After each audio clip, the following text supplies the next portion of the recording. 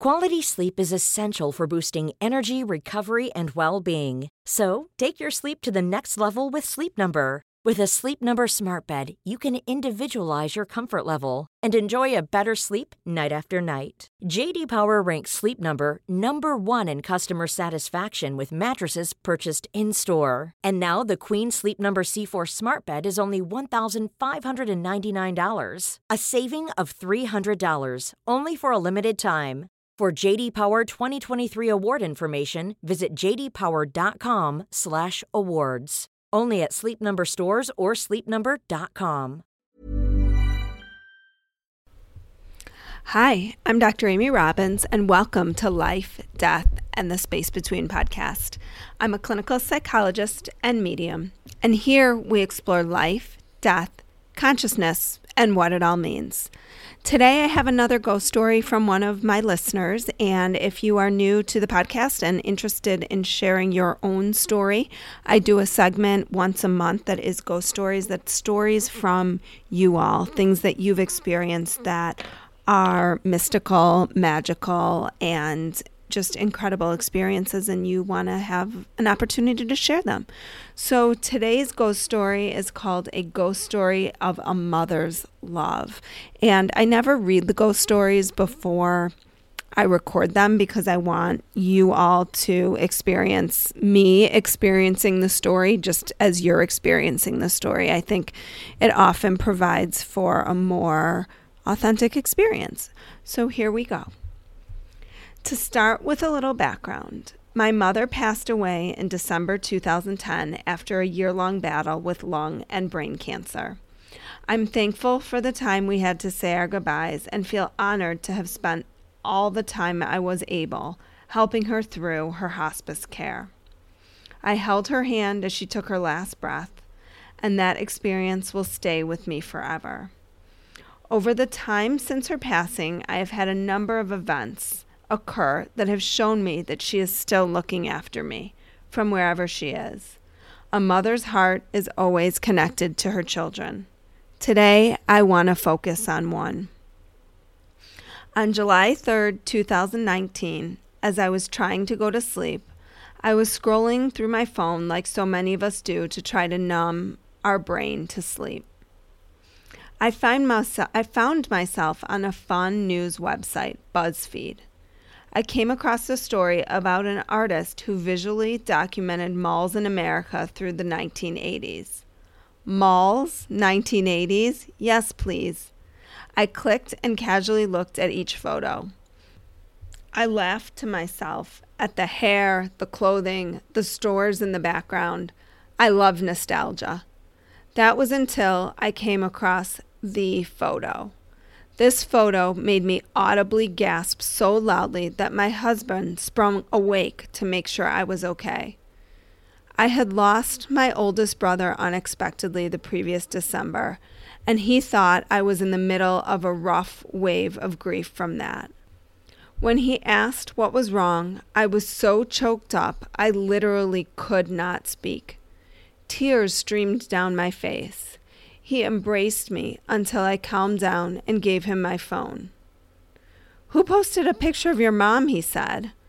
I was finally able to respond. "Some artist. This isn't Facebook. This is some random story of BuzzFeed." We both marveled at the image. Could it be? You have to know a little something about my mother. She never wanted her picture taken. Her duck and roll were notorious when the camera was around. So much so that when she passed away in 2010, and I wanted to place different pictures of her on the table at the memorial reception, we had a hard time getting enough to pull it off. There were a handful of candid shots where she was unaware in the background. There are a small handful where she posed with us kids during events because she had to. There are just so few images of my mother out there. I immediately copied the mall picture and sent it to my father, my brothers, her sister, her best friend, and my best friend from childhood with no description.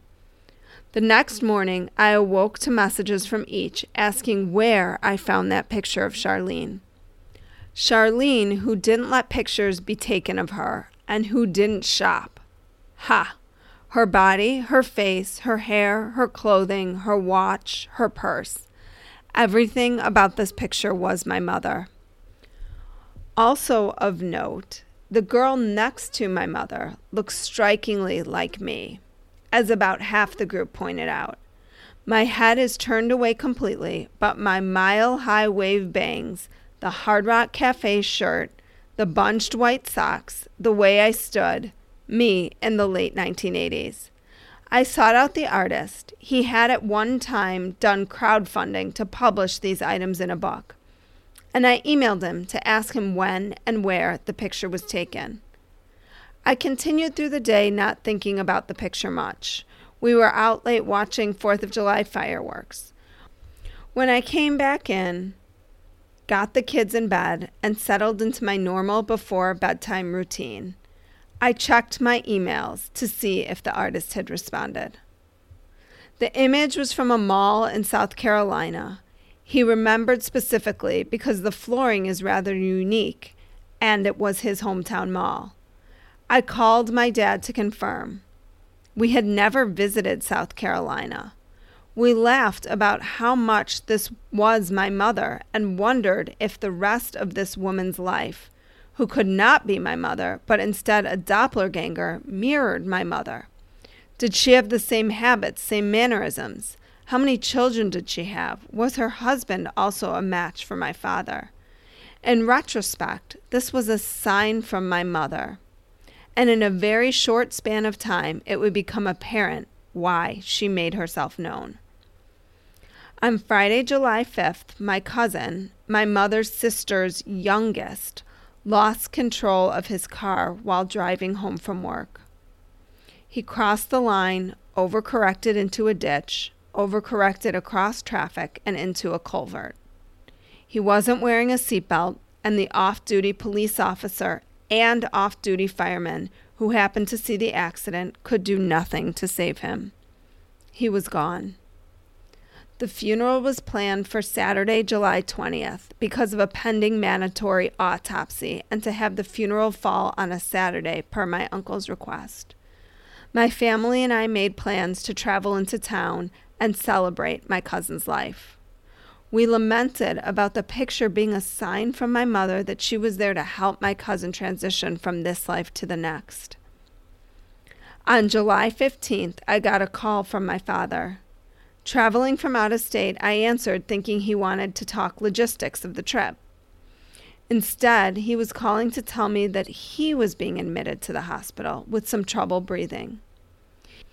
He had had 2 lung lobes removed in 2009 and had spent the past 10 years living his best life despite his limitations. I moved up my day to leave for Kansas City for my cousin's funeral so that I could be at the hospital to be with my father. We braced for an open heart procedure only to have the surgery get called off. When I got there, I learned my father had AML, a really aggressive type of leukemia. Unfortunately, due to his other limitations, there would not be treatment available, and this diagnosis would be terminal. It took some convincing, but we were able to talk to his medical team into letting us do hospice care at home.